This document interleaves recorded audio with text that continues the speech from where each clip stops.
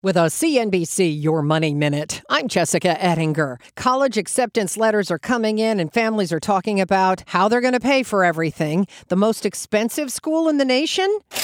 Northwestern, $84,000, including room and board for next year, according to collegetransitions.com. That's followed by the University of Pennsylvania, Brown, the University of Chicago, and Reed College in Portland, Oregon. But are these schools turning out the graduates who make the most money when they're done? No, not even one made Stacker.com's list of schools with top salaries for early career grads. Number one on that list?